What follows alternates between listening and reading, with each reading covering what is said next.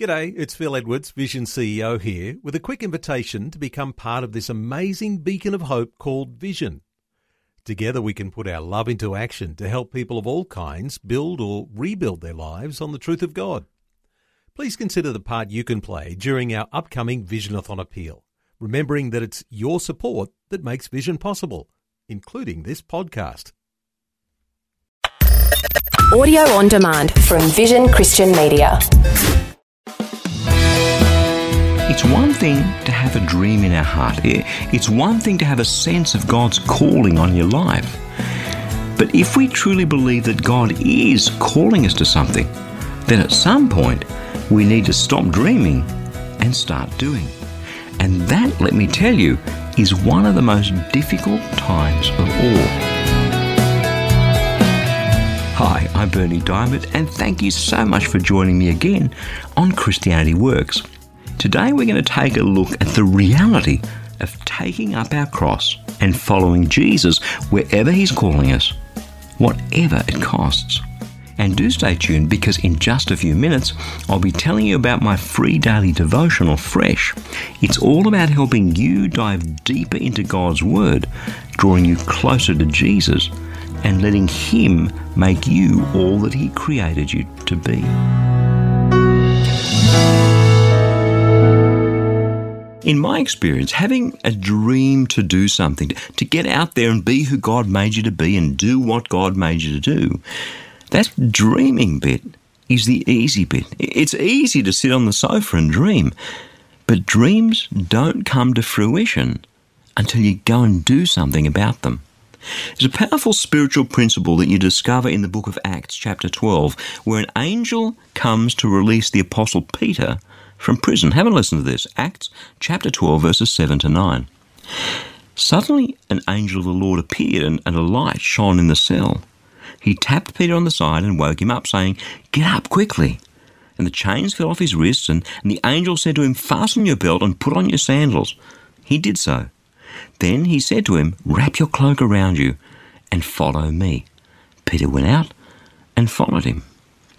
The spiritual principle is this: God expects us to do the things that we can do, and He expects to do the things that we can't do. There are two parts to that principle. Get either part wrong, and things just don't happen.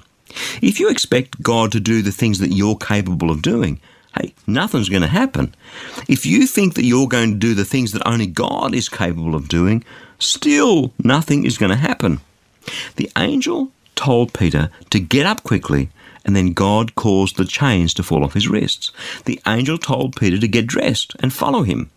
And then God ended up doing the rest by causing the prison gates to swing open. The problem often is that when God taps us on the shoulder and says it's time to go, we just don't want to get up that quickly. And that's exactly the problem Moses had. You'll remember, if you were able to join me on the program last week, that we've been looking at the life and the times of Moses, possibly after Jesus, the most prominent and successful character in the Bible. And when you read some of the pithy accounts of Moses in the New Testament, he is, after all, the most spoken about Old Testament character in the New Testament, you can easily get the idea that he was an overnight success. But that's not true. After 40 years of living in privilege as Pharaoh's adopted son, he kills an Egyptian guard who was abusing one of his fellow Hebrews, and as a result has to flee into the wilderness, where he lives for the next 40 years. A place and a time, as we saw, where God was getting him ready to lead the Israelites out of slavery in Egypt towards the promised land. We're going to pick up the story of Moses' overnight success at this moment of transition after 40 years as a burnt-out old wreck in the wilderness, when God finally comes to him to call him to get up and go and do what God had always made him to do, to lead God's people out of Egypt. Now, you might think at this point that Moses would get up, dust himself off and say, "Well, it's about time, God.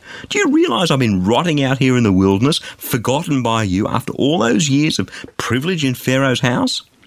But that wasn't exactly how Moses responded to God. Exodus chapter 3, verses 1 to 12. So Moses was out there keeping the flock of his father-in-law Jethro, the priest of Midian. He led his flock beyond the wilderness and came to Horeb, the mountain of God. There, the angel of the Lord appeared to him in a flame of fire out of a bush. He looked, and the bush was blazing, yet it wasn't consumed. Then Moses said, I must turn aside and look at this great sight and see why the bush is not burned up. When the Lord saw that he had turned aside to see, God called to him out of the bush, Moses, Moses! And he said, Here I am. Then he said, Come no closer, remove the sandals from your feet, for the place on which you are standing is holy ground. And God said further, I am the God of your father, the God of Abraham, the God of Isaac, and the God of Jacob. And Moses hid his face, for he was afraid to look at God. Then the Lord said, I have observed the misery of my people who are in Egypt. I have heard their cry on account of their taskmasters.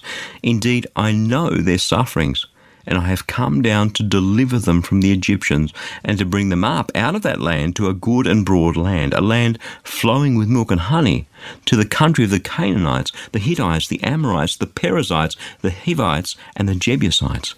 The cry of the Israelites has come to me. I have also seen how the Egyptians oppress them. So come, I will send you to Pharaoh to bring my people, the Israelites, out of Egypt. But Moses said to God, who am I, that I should go to Pharaoh and bring the Israelites out of Egypt?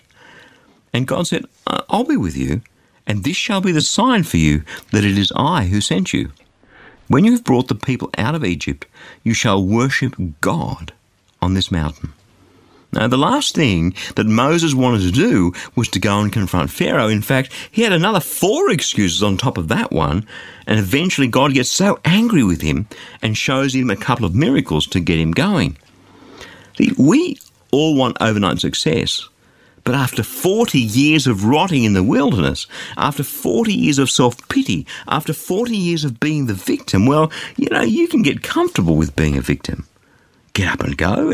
Are you serious, God? You see the paradox? What I love about God's Word is that it's as fresh and alive and relevant today as it was thousands of years ago when it was written. And I know that there are just a few people today who need to hear this. God's call on your life has seriously disrupted your status quo. You've experienced some time cooling your heels in the wilderness. You've got used to it. And all of a sudden, God comes along and says, well, quickly, get up, let's go. If Moses hadn't gone, Israel would have perished in slavery. If Peter the Apostle, thousands of years later, hadn't gone, he'd have died in prison. What about you? Are you ready to go when God calls you? Well, are you? Dreams, ideas, hopes, plans, they're all wonderful things. The thing that makes them so exciting is that they don't have a downside. I can sit on a sofa all day, day after day, dreaming about the great things I'm going to do, the great things that God could do through me. And you know the best thing about those dreams? They never face any opposition. There are no obstacles when you're dreaming because your dreams can go wherever you want them to go. Although I know that when I was dreaming about doing what I'm doing now, those dreams were a bit scary because they were so ridiculously big. I mean, if I'd told anybody what I felt that God was calling me to share this good news of Jesus with millions of people, given who I was then and the mess my life was in back then, they'd all have thought I was delusional. Once you actually step out of the dream and you start living the dream or calling or motivation, whatever label you'd like to put on it, the first thing that happens is that you run into opposition. And opposition, it seems, comes at you from every direction all at once the moment you step over the starting line. We all want to become an overnight success. We do. It's always part of the dream to fly first class from A to B by the most direct, quickest possible route without any turbulence along the way. But God isn't so much into overnight success. God wants to grow your faith, my faith, by teaching us to play the long game, by taking us on a circuitous wilderness journey along the way. That's how he grows our character. That's how he knocks the rough edges off. That's how he breathes humility and gentleness into our heart. That's how he builds courage into our DNA as we experience firsthand God's faithfulness day after day after day. As we joined Moses on the journey last week, we saw how God gave him a heart for the misery of his fellow Hebrews, how that heart disrupted his life and popped him alone in a wilderness for 40 years, and how difficult it was for him finally, after all that time, to follow God's call to confront Pharaoh and lead the chosen people out of Egypt back to the promised land. None of those stages is easy. Following God's call on our lives, living out the dreams that he's placed on our hearts, those things are never easy. But once you get going, once you're on the road, surely you know things must get easier, right? Well, not for Moses. Let's pick up the story. He's been to Pharaoh and he's given him God's message, "Let my people go." 9 times Pharaoh said no, and 9 times God sent plagues upon Egypt, until finally, after God struck down the firstborn of all in Egypt, Pharaoh relented and the Israelites fled. But no sooner were they on the road than Pharaoh decided to chase them and destroy them. Perfect, just perfect, God. Exodus chapter 14 verses 10 to 12. And as Pharaoh drew nearer, the Israelites looked back, and there were the Egyptians advancing on them. In great fear, the Israelites cried out to the Lord. They said to Moses, "Was it because there were no graves in Egypt that you have taken us away to die in the wilderness? What have you done to us, bringing us out of Egypt? Is this not the very thing we told you in Egypt? Leave us alone and let us serve the Egyptians, for it would have been better for us to serve the Egyptians than to die in the wilderness." Remember I said to you that the opposition seems to come from all directions? Poor old Moses, 80 years old. Now he has Pharaoh's great army pursuing him from behind, and in front of him he has a grumbling, complaining rabble. Some call from God, some road to success. Excuse me, God, but could we just call it all off at this point, please? That's what most of us end up saying to God, isn't it? And yet God stepped in because Moses had done what he could do. So God now did what only he could do. Exodus chapter 14 verses 19 and 20. The angel of God who was going before the Israelite army moved and went behind them. And the pillar of cloud moved from in front of them and took its place behind them. It came between the army of Egypt and the army of Israel. And so the cloud was there with the darkness, and it lit up the night. One did not come near to the other all night. See, there it is, that spiritual principle again. God expects us to do the things we can do, and he expects us to leave to him the things that only he can do. That's exactly what happened here in the wilderness at the beginning of the Exodus. God showed up. God was faithful. God guided them. God intervened, and then God put himself between Israel and her enemies. And listen, that's always what God does. He takes us to the edge. He puts us deliberately between a rock and a hard place so that unless he shows up, we'll fail. And then he shows up. It's happened so many times in my life, and you see it so many times over the next 40 years as Moses leads this grumbling, complaining, faithless nation of Israel through the wilderness towards the promised land. God always shows up to deliver. God always shows up to guide, to feed, to protect, and to deal with the grumblers and the complainers. The one thing you and I do not want to be on our Exodus is a faithless grumbler and complainer. Remember, it was only an 11-day journey from Egypt to the outskirts of the promised land. But because of their lack of faith and their complaining, it took them 40 years. And then, because of their lack of faith, all but 2 of the million or so Israelites who originally left Egypt under the staff of Moses perished in the wilderness. Only 2 of the originals, Joshua and Caleb, as well as the next generation, ended up crossing over into the promised land. There's a lesson in that, I have to tell you. As you read the rest of the book of Exodus, you see how many times the Israelites turned their backs on God, worshipping idols, not believing God's promises, turning on Moses. In fact, so much so that God was going to wipe them all out until Moses fell on his face and intervened for them. Do you really want to follow God's call on your life? Do you really want to live the dream that he wove into your DNA before time began? Then forget the idea of overnight success and get ready for your exodus. It wasn't easy. It was a long, long, long road for Moses. And yet God worked mightily in him and through him to achieve his purposes, God's purposes, not Moses' purposes. Do you think that Moses would have planned it this way? No way. 40 years, another 40 years in the wilderness, this time with a grumbling, complaining, ungrateful people under his charge. Overnight success? Forget it. It's hard work. It's about difficult times in the wilderness. It's about opposition from all directions, from inside your own camp and from the enemy outside the camp. It's always how God works.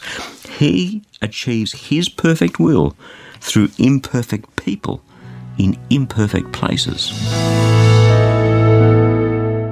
If we approach life on the basis that it's all about us, that we are at the centre of the universe and that everything else has to revolve around us, then it's a disappointing notion to think that we may not get to see all that God has planned to do and to achieve through us. And there are plenty of people who have that perspective. The world is full of I'm at the centre of the universe kind of people. Sadly, churches are also full of those sorts of people. I'm on Facebook, as you may know, and I saw something the other day that really, really annoyed me. A prominent Christian posted a graphic that said this: "Lord, I thank you in advance for my financial overflow." Really? So I posted this as a response: "Lord, I thank you that you died for me even without the clothes on your back. And Lord, I thank you in advance that you have called me to take up my cross and follow you, no matter where you should lead or how much it may cost me, even if it should cost me my all." Two entirely different perspectives on our faith. One says that it's all about me. The other says it's all about Jesus. Now, I'm not here to tell you that I live my perspective out perfectly every day.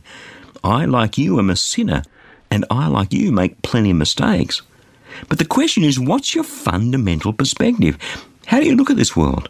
With you at the centre, or with Jesus at the centre? Because if it's you at the centre, you are going to be horrified to find out that you won't get to see all the plans that God's purposed to work out involving you. But if you see your world with Christ at the centre, then the fact that you won't get to see it all, be involved in it all, get the kudos for it all, will be an absolute delight. Overnight success. As we've seen in this series so far through the story of Moses, there's pretty much no such thing. Moses spent 40 years in privilege in Pharaoh's house, 40 years alone in the wilderness tending sheep, and then another 40 years leading God's grumbling, complaining, faithless people through the wilderness. And if you read the pithy account recorded many years later in the book of Hebrews, you could easily come to the conclusion that Moses was an overnight success, a bit like Mary Poppins, practically perfect in every way. Let's have a look. Hebrews chapter 11, verses 24 to 29. By faith, Moses, when he was grown up, refused to be called a son of Pharaoh's daughter, choosing rather to share ill treatment with the people of God than to enjoy the fleeting pleasures of sin. He considered abuse suffered for the Christ to be greater wealth than the treasures of Egypt, for he was looking ahead to the reward. By faith he left Egypt unafraid of the king's anger, for he persevered as though he saw him who is invisible. By faith he kept the Passover and the sprinkling of the blood, so that the destroyer of the firstborn would not touch the firstborn of Israel. And by faith the people passed through the Red Sea as if it were dry land, but when the Egyptians attempted to do so, they were drowned. Not half bad. And when you stand back at a distance like that, it seems that Moses was a great success, and yet Moses failed God, and so he never did get to enter the promised land. He didn't get to complete the mission and lead the people across the Jordan into the promised land. He didn't get to see the promise of God fulfilled in his life. Have a listen. Numbers chapter 20, verses 1 to 13. The Israelites, the whole congregation, came to the wilderness of Sin in the first month, and the people stayed in Kadesh. Miriam died there and was buried there.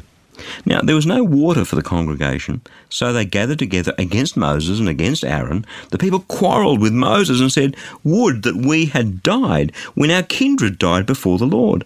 Why have you brought the assembly of the Lord into this wilderness for us and our livestock to die here? Why have you brought us up out of Egypt to bring us to this wretched place? It is no place for grain or figs or vines or pomegranates, and there is no water to drink." Then Moses and Aaron went away from the assembly to the entrance of the tent of the meeting. They fell on their faces, and the glory of the Lord appeared to them. The Lord spoke to Moses, saying, "Take the staff and assemble the congregation, you and your brother Aaron, and command the rock before their eyes to yield its water. Thus shall you bring water out of the rock for them. Thus shall you provide drink for the congregation and their livestock."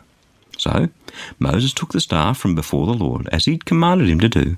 Moses and Aaron gathered the assembly together before the rock, and he said to them, "Listen, you rebels, shall we bring water for you out of this rock?" Then Moses lifted up his hand and struck the rock twice with his staff, and water came out abundantly, and the congregation and their livestock drank. But the Lord said to Moses and Aaron, "Because you did not trust in me to show my holiness before the eyes of the Israelites, therefore you shall not bring this assembly into the land that I've given them. These are the waters of Meribah, where the people of Israel quarrelled with the Lord, and by which he showed his holiness." It's pretty harsh. I mean, you read the account in the book of Hebrews, and Moses was this amazing man of faith, really. Yet because of this one small failure, a lapse in his faith, God kills him off before entering the promised land. But listen up. It wasn't about Moses. It was about God. Imagine if Moses had been the one to both lead Israel out of Egypt and then 40 years later lead them into the promised land. The people, God's people, would have ended up worshipping Moses instead of God. And God doesn't share his glory with any man. Moses, as great a leader as he was, as much faith and courage as he had, it wasn't about Moses. It was always about God's plan, which went way beyond the wilderness, way beyond the promised land, through the cross of Christ, down to you and me. Moses, like everyone else, just had a small part to play in a much bigger plan. God is playing the long game, get it?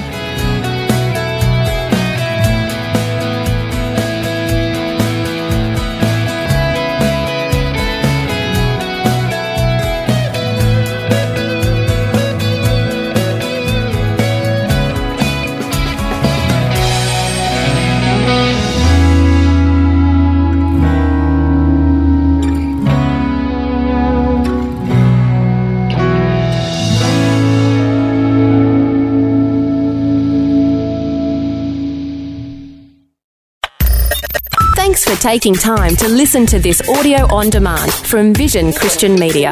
To find out more about us, go to vision.org.au.